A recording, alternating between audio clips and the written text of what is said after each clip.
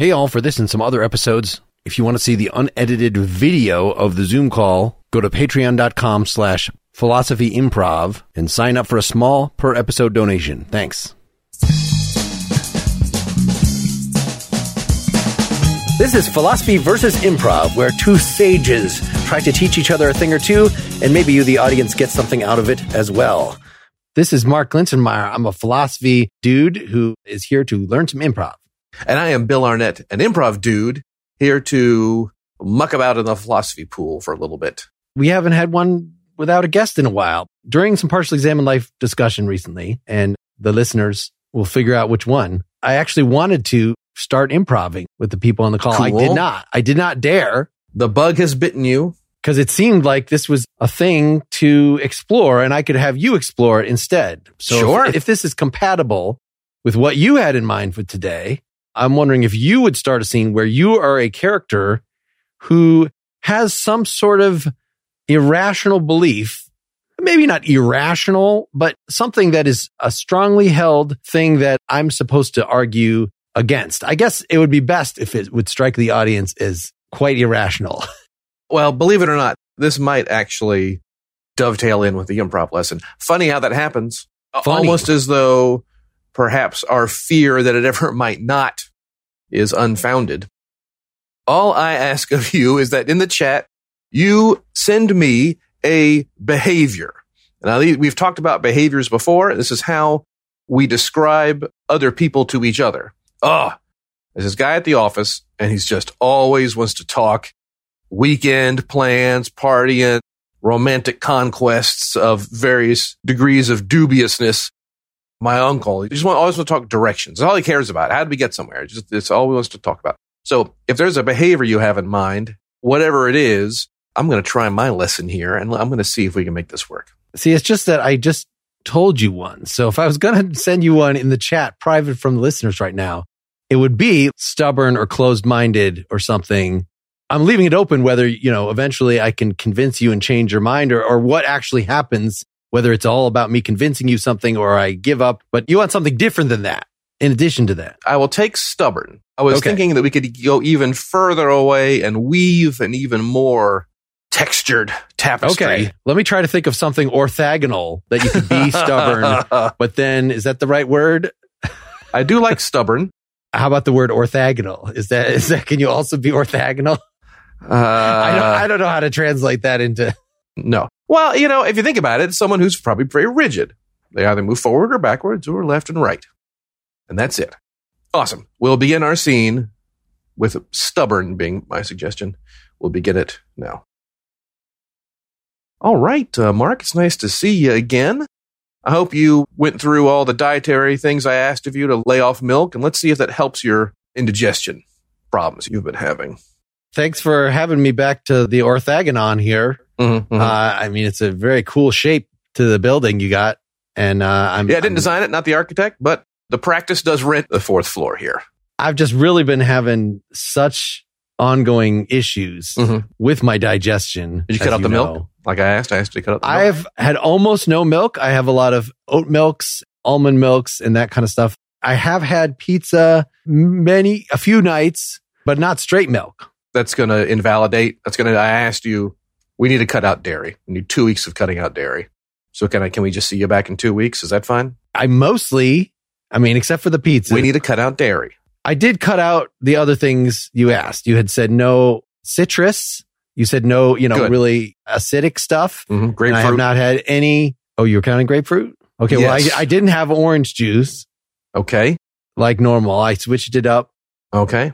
I'm going to make a list to right the grapefruit. Now. Make a list of acidic citrus vegetables. It's just I didn't drink a lot of grapefruit juice because I think it's nasty. It's just that. So, I'd have just. I don't want you to drink any. I want you to drink 0 citrus, 0 orange, grape, lemon, lime. Those are all off. Okay. And no dairy, cheese, milk, yogurt, ice cream, non-dairy milks are okay. Oat, almond, that is all perfectly fine. Nothing comes from a cow. Nothing that comes from a semi-tropical citrus tree. All right. So I can't do any more work until we get that out of your diet. Well, I'm already paying for the hour. So I mean, let's talk about you. How did you get into this field? I was really good at school and just wanted to stay in school. And doctoring ended up being the best path to stay in school as long as I possibly could. Yeah, but why the Orthaganon in particular? Why this organization? They happen to be the conglomeration of medical professions. Look, I can't. We're wasting our time. I cannot help you until you follow my dietary restrictions. Over. It's just that we have the time. I mean, maybe there's something wrong. Why do you think? Of course, I know that pizza cheese is dairy. Why do you think? Do you find other patients violate their pledges in that way? Number one most common source of abdominal distension, all these symptoms you said, dairy followed by citrus. Especially for a person your age, for a man your age, those are culprits 1 and 2. It's just I didn't get the pepperonis. Like I thought the spicy pepperonis were. Pepperoni's fine. Pepperonis, that would be number 3. Should we knock dairy and citrus off the list? We'll move to number 3. This is a very ordered process. We restrict the diet, check the results, go back to new restrictions if required. Would you like a flow chart? Have you done all these things? I don't have abdominal distensions. Well, then how would you know? Medical school. All right, you're wasting my time. You have the facts. Wouldn't you rather be on TikTok right now, seeing what all the influencers are doing? Wouldn't that be fun for you? I mean, when I go on TikTok, I'm looking at people of like how to deal with your stomach cramps. And so, I thought it was more responsible to come here, but you're telling me go to WebMD, go to, Barney or whoever on TV land is telling me how to fix my stomach. I'm telling you for 2 weeks. And in fact, I've got my calendar up right now. I have an appointment exactly 2 weeks from today at this exact same time. We can do nothing for you until you follow these dietary restrictions. 0, zilch, nothing. Do you not think, though, that the perfect is the enemy of the good? La, la, la, la, la. That I've had much less dairy than normal. So can't we at least check out and see if the symptom, I have noticed it seems like it's a little better, but it's like you haven't even asked me about my experience. I need those symptoms to be gone, and I need you to follow the dietary restrictions. Just because it's a little better, it could be any number of causes. So what would be the next step? The next step is the first step. Let's go back to step 1. If I had done these things and I came in and said, I have not had any of these things. So what would you be asking me then? I would say, good. Don't drink dairy anymore. Check. And so that's the whole treatment is just don't do these things. You could just write that on a little card. Why is my insurance paying massive amounts for this kind of level of advice? I thought you were going to actually do something. If I could snap my fingers and fix humanity and have them not do the things that hurt them, that seems so obvious. Well, yeah, I would, but then I'd be out of work. 99.5% of everything your doctor does is essentially tell you, don't do the thing that hurts. I was playing tennis and now my elbow hurts. Don't play tennis. Or accept your elbow hurts. That's it. That's doctoring. That's 95% of doctoring right there. I've thrown a lot of percentages at you and those are researched.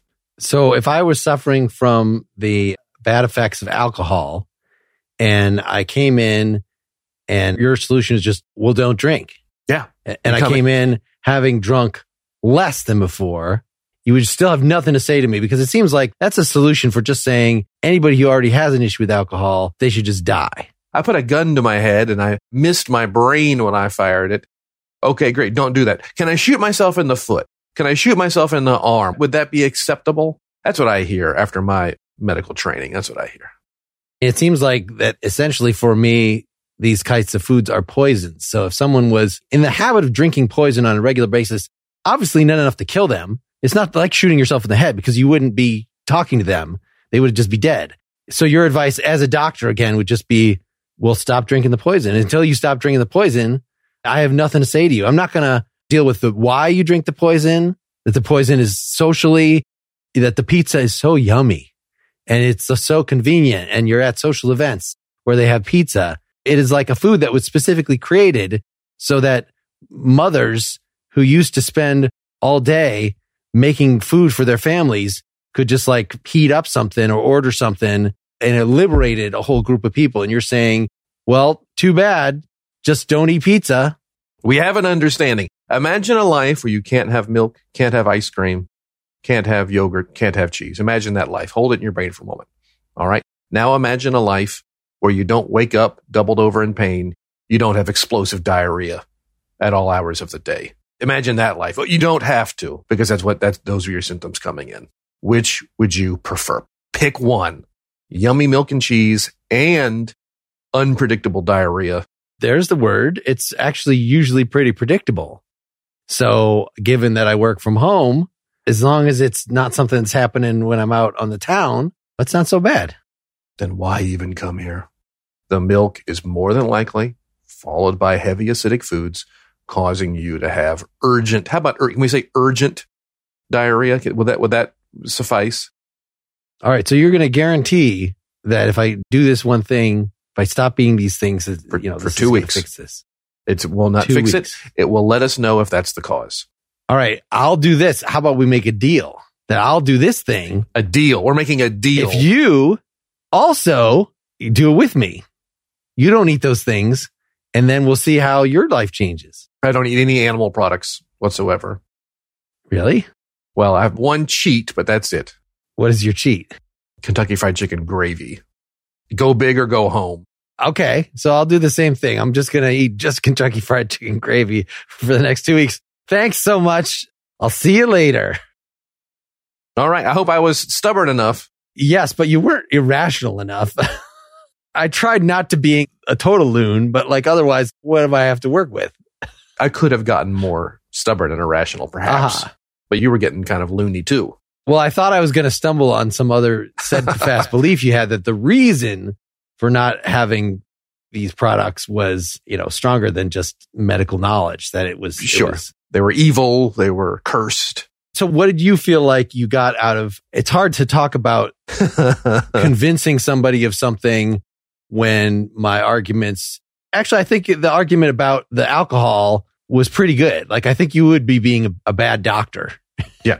If you really had that, okay, you take one step at a time, but it wasn't quite the, you're arguing that the earth is flat or something like that. It was, I think the irrational part for me was probably denying you humanity. I have certainly met people who just seem to have no understanding of humanity. And it's fun to go out to have parties. I mean, it's destructive to stay up late and close the bar, but a couple times a year, it's a fun thing to do, and hey, we got a babysitter and the wife. We haven't done this in years. Isn't this fun?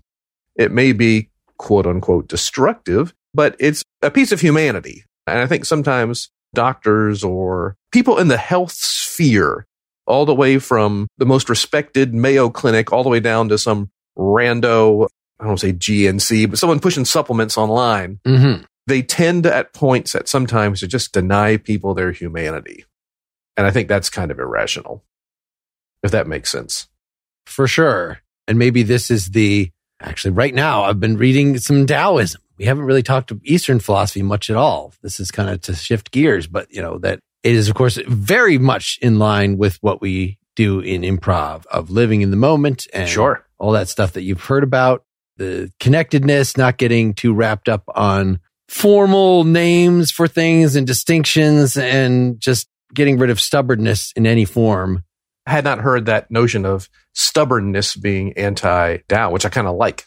Many people in the improv world can point to Taoist things, or at least what they believe are Taoist things. I mean, they talk about be yielding, sort of take the feminine position, as they, in a sexist way, put it. But the whole point of, it's a mixture of several things, but at least one of them is just to go with the flow, roll with the punches. And of course, although this could be another one of those things that just because you as a performer are doing that doesn't mean your character has to do that. Exactly. And you can enjoy those little air gaps between your understanding and your character's understanding. There's a lot of humor and enjoyment as a player when you can create those moments, for sure. What you're saying is this idea of arguing with someone who is irrational or has some kind of irrational thing. Oh, there's a piece of me that wants to come right back and say, well, you're rational or my rational? But let's try another scene right here. And I will use one of the examples from Wittgenstein is who we're talking about. And he talks about, it's not unheard of that a king of a primitive tribe, whatever it might have been taught from birth, that the world began existing when that person began existing. So this thing that all of us take for granted, that of course the world has existed before I have, this person actually believes otherwise. And so Sure. let's do that. You are the missionary. You can make up whatever character you want to be. I'm just in my room with all my cushions. Mm-hmm. Thank you, Your Highness, for granting this audience. I understand you don't always take kindly to foreigners. I feel honored that you've accepted my invitation to meet and chat with you. Foreigners often amuse me. I like to hear their silly ideas. So come in and sit down. You may use the red fluffy cushion. Certainly, I don't want to be untowards. As you may know, I represent a powerful kingdom and have been sent as an emissary to both shake hands and offer peace, as well as potentially trade opportunities and perhaps even share some of our faith with your people. Well, who is the leader of your land? Well, currently, our leader is King Charles V, son of the great King James of the land, and he the son of another wonderful king, also the son of another wonderful king. And through 100 years of lineage, we have arrived at our present King Charles. You must be confused. That's really a lot of generations to happen in a mere 8 years of course, that's how old the earth is, because that's how old I am. The earth began on my birthday, is what my nanny tells me. Okay. Were we all born on your birthday or just sprang into existence on your birthday? I have seen children being born, and I know that the ones who were born after me that I've seen, they look younger than I do. So I have to assume that people who look older than I do, like you, merely sprang into existence as adults. Interesting. What about my memories of childhood? My memories of an earlier existence? Well, tell me about these. Well, I remember being a boy and running around, and I lived on a farm where we had sheep and some cows, and then I was sent off to missionary school where I studied Latin and many old texts and was put in the ploy of the king. I understand. So you are not yourself a king, and so you are fallible. And so you might be, I mean, I don't want to be offensive, but my understanding is that the kings, who are, I guess, all 8 years old, all know, at least I am. I haven't met the other kings directly, but everybody else is foolish and fallible, and they might think all sorts of wrong things because that's part of being a foreigner, you don't acknowledge the truth. Could the person who taught you that you are infallible, are they fallible? Nanny is fallible about many things. Sometimes she says, you have already had your breakfast. And I say, no. Give me another breakfast. I have not had the first breakfast. She brings 2 or 3 breakfasts. So she can be wrong. Nanny can be wrong? About simple things. She's wrong about saying that the world started when you were born. I mean, it seems very strange that would be something she would be wrong about. I mean, you're not allowed to lie to the king because then you're beheaded. Sure. Yeah. So being wrong about that, it would mean she would have to wrongly remember coming into existence 8 years ago. That seems really unlikely. Well, what about your parents? Were they ever children? I don't have mother, parents. The person who bore you. I sprang from the earth, I guess. That's what Nanny tells me. Do you remember being a child? Do you remember little snippets of pictures or little things from schooling? I don't know that I was technically ever a child, but the thing that is comparable when I was not able to walk and to talk and some of the characteristics that are ordinarily associated with being a child. Yes, I had some of those things. And yes, I remember, it usually was pretty much the same stuff I did now is what I do then. That if I ask for something, if I whine, then it's brought before me. Well, I would be lying if I told you the message, the good news I have involves a man who lived 1,200 years ago and had a message of peace and love and acceptance. And I'd be lying to you if I said that was not one reason why I was here. Yeah, no, it's good that you're not lying to me. I mean, I'll tell you that foreigners, I understand, have their crazy foreign ways. Mm-hmm. And so if they lie to the king, we don't behead them. We just, we'll send you on your way. But after the first, I don't know, there were a lot of heads. And so that's a rule that I came up with, is that it's okay if foreigners lie a little bit as long as it doesn't injure my feelings. Sure. What about books? You've read some books? Were they written after you were born? Or stories of past kings or stories of any story that took place in the past, although they just sprung into existence 8 years ago? Well, you know that things in stories are not necessarily real. I learned that at least 3 years ago.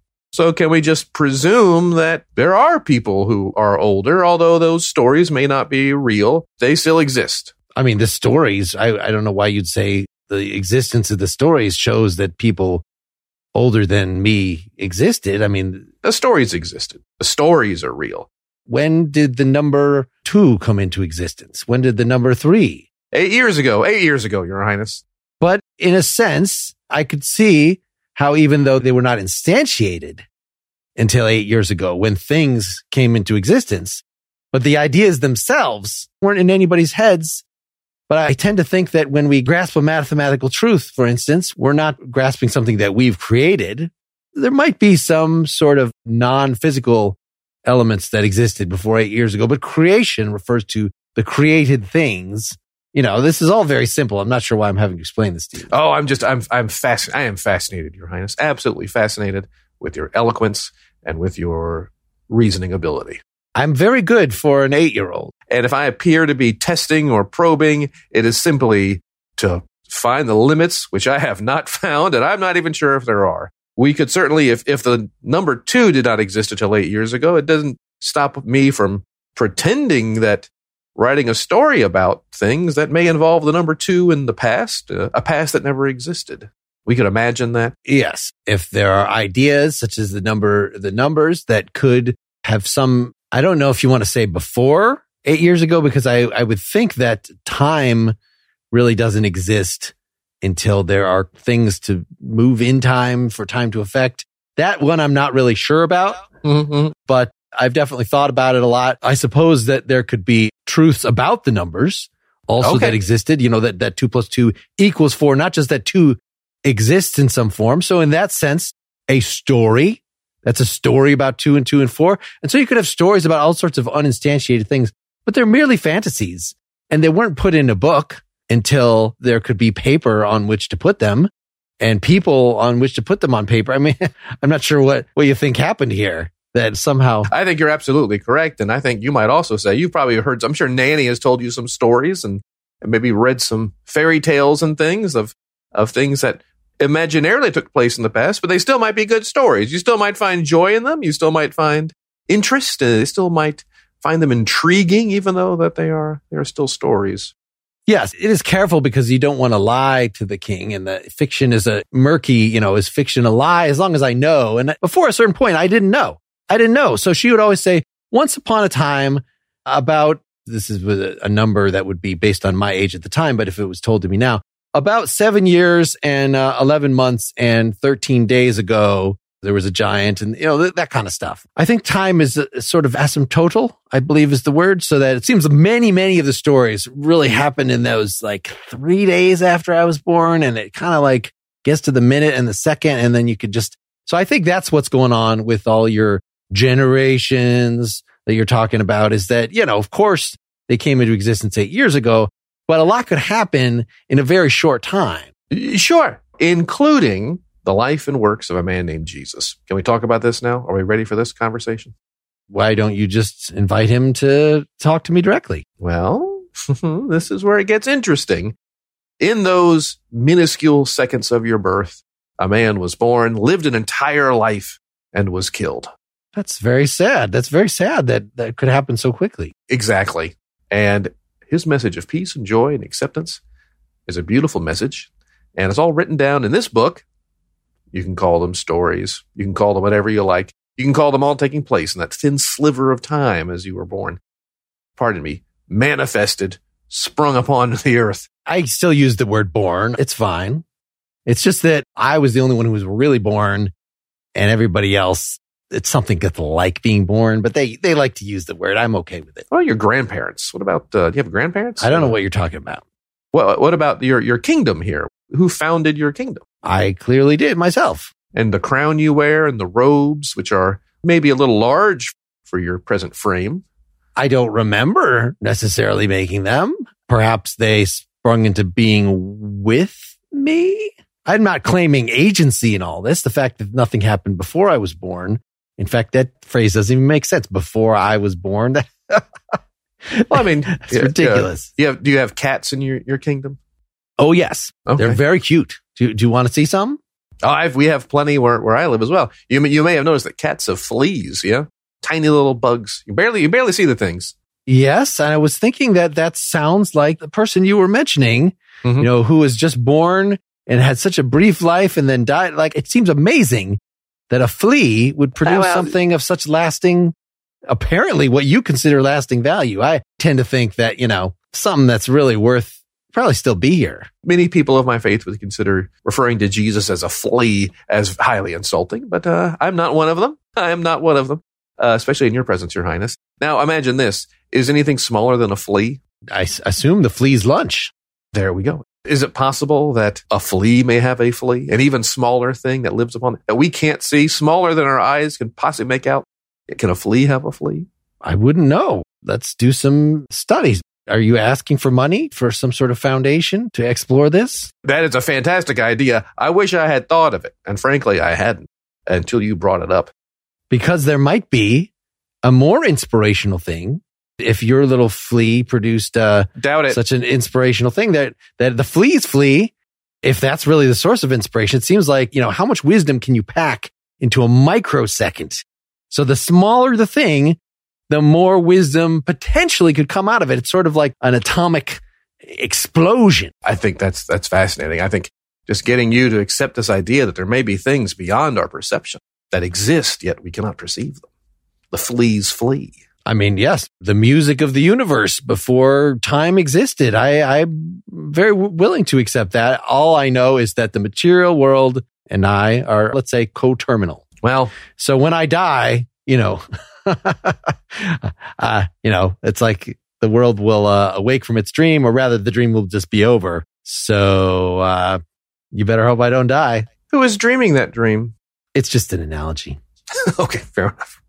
I know it's hard to take that kind of thing too literally. Some people with smaller minds, like your flea, might think that, and that's not an insult. Having a different sized mind, that doesn't necessarily mean that it's inferior. It's just You wouldn't mind if I dropped off a couple 100 books here for your citizens and your people to read. If it doesn't mean anything, and that sounds great. Awesome. I mean, we always need more firewood, so. Well, I mean, books to read. If you'd like to wish to burn them after you read them, that's totally fine too. Yeah, it's just ecologically sound. We had them translated into your language so your people can read them, and we're excited for that. There isn't actually, even though I say it's ecologically sound, a whole lot of reason to conserve resources because, once I'm dead, the whole world is dead. So it's like, didn't even catch that. We do a lot of burning of things, because it's really fun. I mean, you could just, is your kingdom... It has a lot of books, you said. Does it have a lot of other flammable things in it? It has a lot of knights and archers, which are technically flammable. All right. We can bring them over if you like. We just exploring possibilities here. I mean, do you have an army? Do you have a military? I've seen a few guards around with axes and pole arms, but I haven't really seen a cavalry division or anything. There are things beyond your perception. Touche. Well, thank you so much. Indeed. I'll leave the paperwork with your servant over here. Little trade deals and things. Get your John Hancock on those things, and we'll work this out. And I'll leave some all right, just pallet of Bibles here. Leave with Barry there. You got it. All right. Hey, Barry, just kill him. The end. We did it. Let me stop and tell you about another podcast. You might look at your favorite comedians and think, they're so successful, they're so confident. Well, guess what? They're just hanging by a thread like all of us. On the Self-Esteem Party podcast, the comedian and self-proclaimed superstar Alana Johnston interviews one of her showbiz pals and dives right into the core of who they really are and how they feel about themselves. Alana playfully guides her friends through their own self-exploration while simultaneously cracking them up. It's the perfect blend of comedy and honesty. Each guest reveals a different struggle with their own self-esteem, self-image, self-care. So next time you're feeling down on yourself, check out Self-Esteem Party and let Alana cheer you right up. New episodes every Tuesday at thesonarnetwork.com or wherever you listen to podcasts. So what do you think about that? Hey, if you're going to be crazy, if you're going to be like, have these strange, weird beliefs, rather than dissuading you, maybe I should just try to use your own beliefs as a weapon against you to get you to bend to what I want. And, well, and you might have been onto something in terms of when Wittgenstein talks about this, he says, if you ran across a king such as this, you couldn't just reason them out. Sure. Because it's like too foundational for them. If you were able to change their mind, it would have to be a kind of a conversion experience. There we go. Yeah. It would be very profound. It would be like a religious conversion. And I think one of the ways that you could do that as the sly, if you're lucky enough, I think most people in that position are not lucky enough to run into a regime that is so permissive. I guess that's actually how it worked. Oh gosh, I don't know the history of China, for instance, very well. This might be totally wrong, but it'll work as for explanatory purposes. Originally, it was just like, oh, come on in. Oh, wait, you've converted half of our populace? Oh, fuck. Well, now we'll start murdering you. There was at least one Scorsese movie that was sort of founded on that, where some missionaries were killed in brutal ways. And maybe this was Japan and not China. I don't even know. I don't remember offhand, but they finally had to calm down that you need a religion that's going to defend itself somehow. You can subvert people's political allegiances by altering their religious or cultural allegiances. I have heard people describe Confucianism as not a religion, but just a way of life. And if everyone buys into it and fits their need and whatever Confucius said, you live, all right, you're a this, you're a that, great. Then you can have a society. You know, society needs order. Society needs rules. Doesn't matter what those rules are. Doesn't matter what the order is, as long as everyone buys it. If everyone buys into the rules, even though they're arbitrary, you can have a successful society. Did I just mangle Confucianism or get enough right to be wrong or get it pretty close? What you're saying is actually making me wonder something orthogonal to that. There we go. I mean, I guess this is something from Karl Marx, which is, you know, you get people going through the motions and then the belief goes along with that. So what you're talking about in terms of putting a society together, this is why reactionary elements within religions might be just like, wait a second. We thought that, you know, we were maintaining Christianity or whatever it is, but the religion of capitalism, the religion of the West, the thing that society is putting forward to make itself into a cohesive whole, you know, they might still call themselves Christian or call themselves whatever, but they're not. You know, they're milquetoast capitalist Americans. So whatever they might call themselves, you know, it's just the fact that we have sort of multiple levels of ways that you could identify yourself. Are you a Southerner? Are you of this religion? Are you an American? And again, it's not even all just how you name yourself. Your behaviors could just determine that you are in fact part of this society of practice. And could we say that the ease at which any American can find a group with which they feel affinity towards and solely live inside that group with their online presence and with the media they select, that is eroding society and getting us all thinking and feeling that we are not one society, but different parts of society. And that the most reactionary in politics today have one thing that's right. And that is that we all need to believe at least one basic set of things. If their basic set of things is that women should be barefoot and pregnant in the kitchen, I would push back there. But we all need to buy into something. We all need to believe the same set of things, even if they don't withstand scientific rigor, that society is only founded upon communal shared beliefs. What do you think political liberalism, which doesn't refer to the Democratic Party or anything like that? Have you heard that term? John Rawls is the guy that stands for this. I've heard the name John Rawls. He's more contemporary, yeah? Yeah, so he's 20th century. So political liberalism is supposed to mean, and this is why when conservatives who are non-Trumpians say, I'm a classical liberal or whatever, not a Democrat liberal. What they mean is that, yes, for our kind of democracy in particular to stand together, there has to be a beliefs in freedom of speech, freedom of association, that kind of stuff. Yeah. But beyond that, the government should not be dictating how you feel about stuff. Yeah. And so we want to just have rules that protect minority opinions, but it's okay to have minority opinions. You know, if you think somebody's saying something objectionable, something racist, just argue with them. That's fine. You don't prohibit them from saying it. As opposed to communitarians, which argue a little more like what you just directly said, which is what holds us together is some foundation that can't just be some abstract, generalized respect for everybody, but that doesn't actually, it just means I will not interfere. It has to be like, we need to be singing songs together. We need to have patriotism. We need to have something that is actually unifying culturally.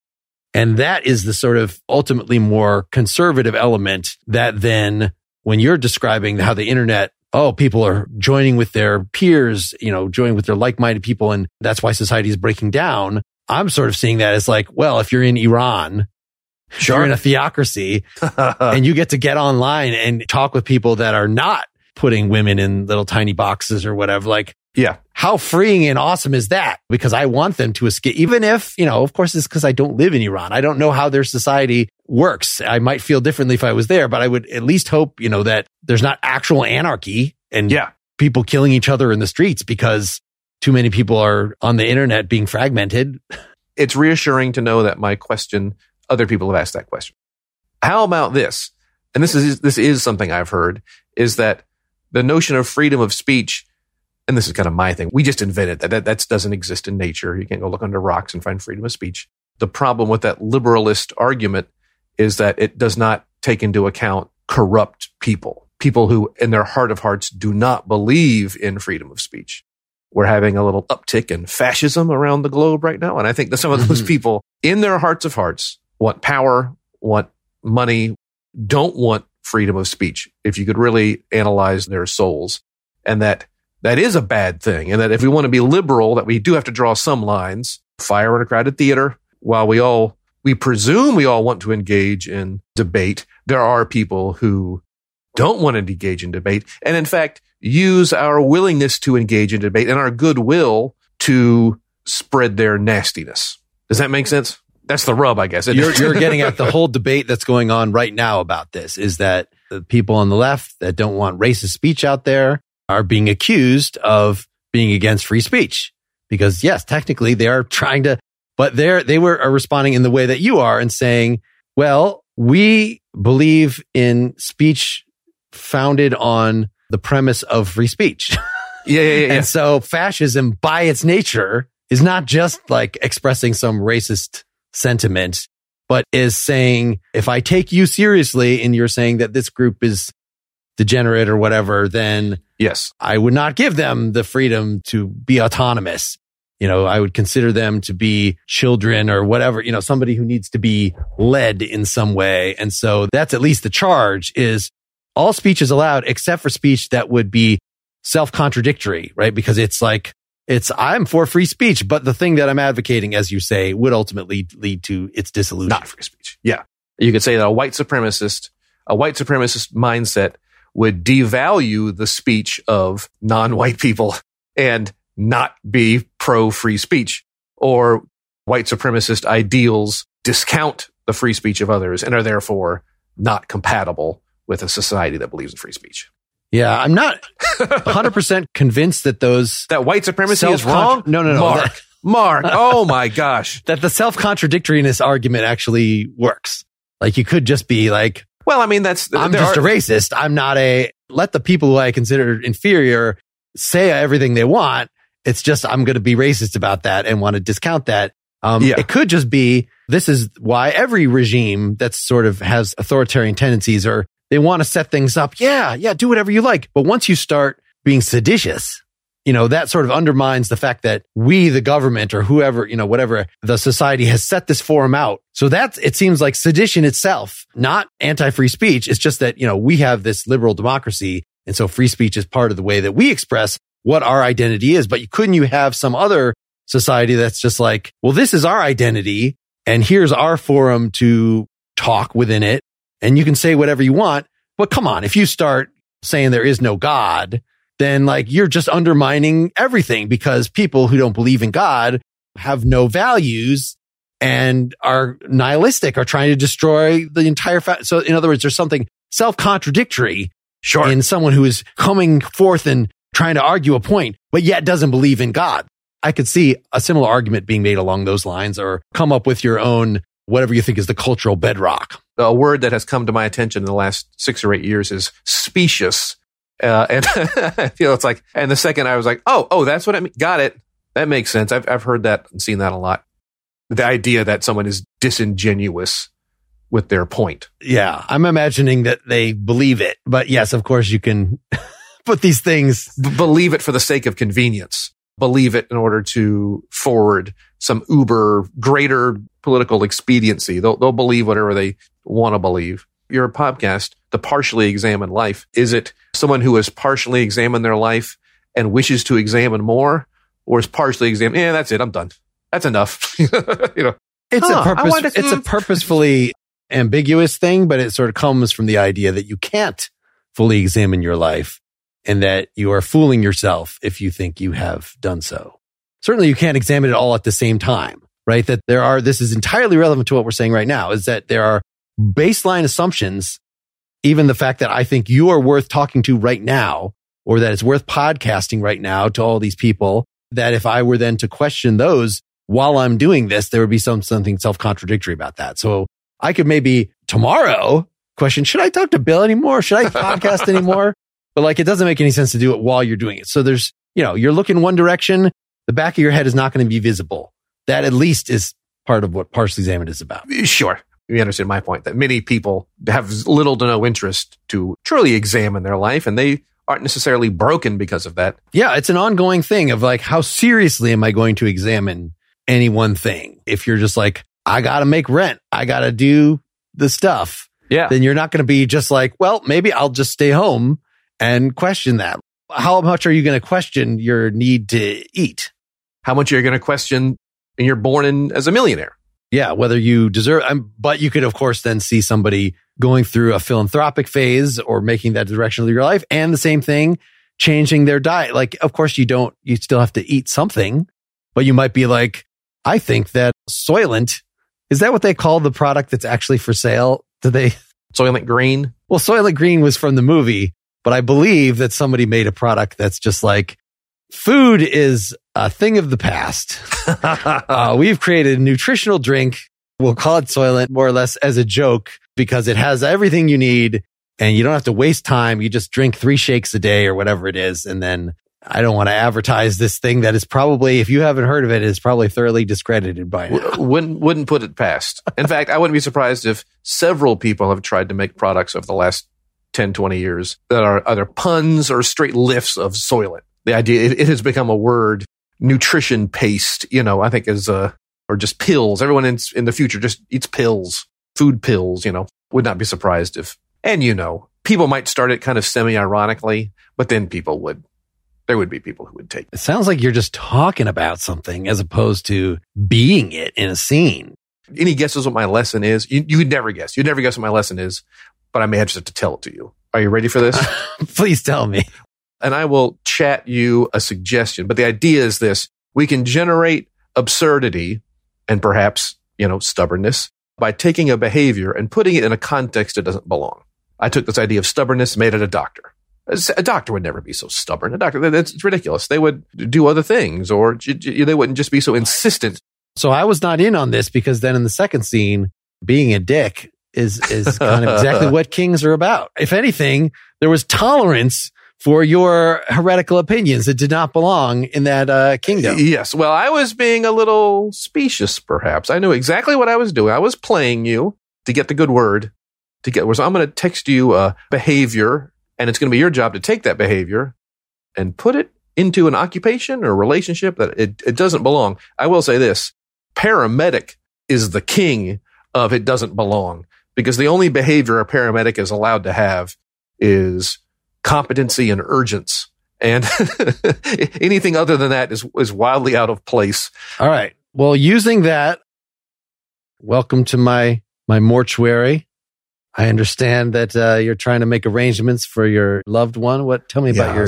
So my grandpa, Steve, I was the oldest son, and it kind of fell on me to get all these arrangements done. He's over at the hospital now. We're just going to find a funeral home that'll take care of him. Yeah, over at the hospital now. I always wanted to expand my empire to run a hospital as well as just a mortuary. To get them not just when they're dead, but when they're not quite dead. Huh. That'd be something. Okay.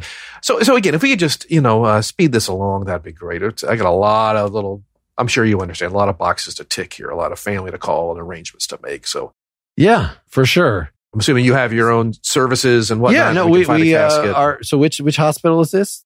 Over at General downtown. Okay.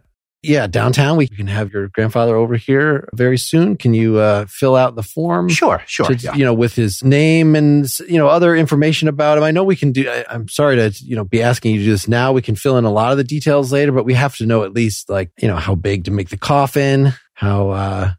Standard. I don't know their sizes. He's about 5'10". There's like the slim, you save a little bit on the materials. I'm fine. I'm fine with just standard, regular, so medium. Not a really portly gentleman. No. I mean, a bit of a paunch, about 5'10", 225. That'd be my guess. He probably lost some weight in the hospital, not going to lie.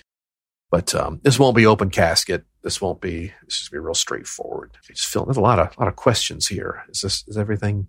Yeah, and the part about fantasies, if you want to be general about that, but the more specific you can be, the better. Because are these his fantasies? Yes, because we want the wishes of the deceased. I understand how you could want more, you could be frustrated, and when you hit death, there's just nothing more you could do. But yet, we can provide one last little bit more for your grandfather.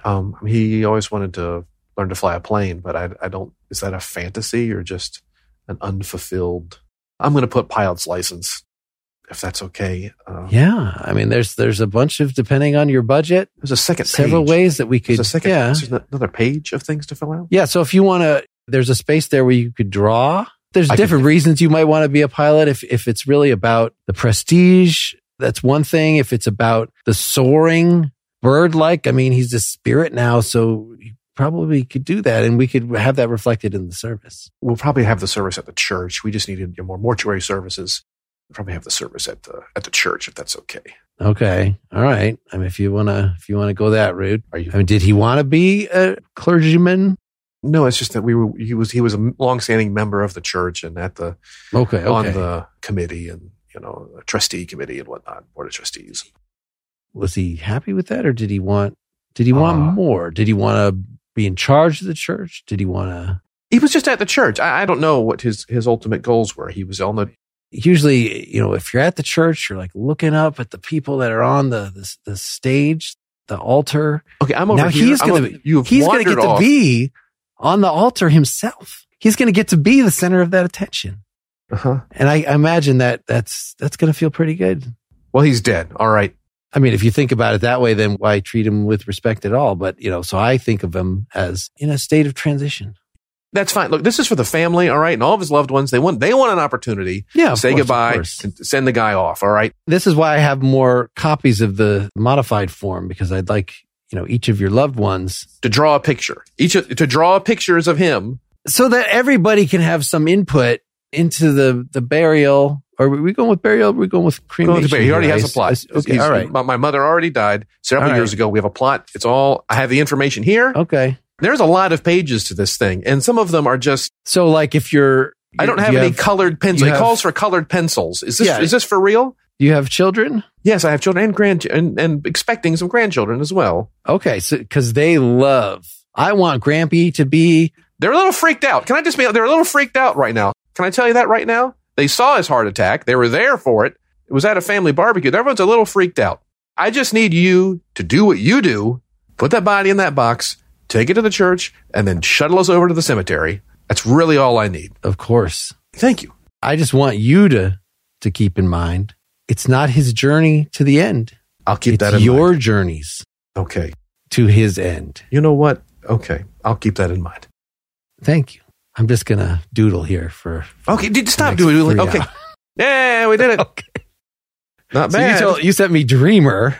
Yes. And I wasn't really sure how to combine a dreamer with a mortician. Well, that's because just it all just seems irrelevant. Yes. It doesn't make sense. We can draw some humor from that. And someone's trying to think of something funny to do. Oh, I have a funny idea. It's no, just take any behavior, put it where it doesn't belong, and we can generate absurdity and some craziness. I thought that was fun, Martha. You did a fair job with that. And you also, when I got mad, you retreated a little bit, right? You don't want to lose the sale. You got rent to pay. So if I'm starting to get agitated, you can retreat. But it doesn't mean you change who you are. I thought that was real sharp, Mark. That was real sharp. All right. Well, one of these times... Take the compliment. That was very sharp. We're going to have you be the irrational person because we're still... I feel very self-absorbed in these things. I want to make you look good. I know that's a thing I'm supposed to do. Thank so, you. We're going to wrap this up. We've gone nice and long, but for a no guest one where we're not humoring someone and letting them talk. Ugh, jeez, what? Humoring is exactly the word that came to my mind. Oh boy. So long, listeners. Thanks for humoring us by letting us go on and on in your ears. Super fun, everybody. Thanks for having us. Bye-bye.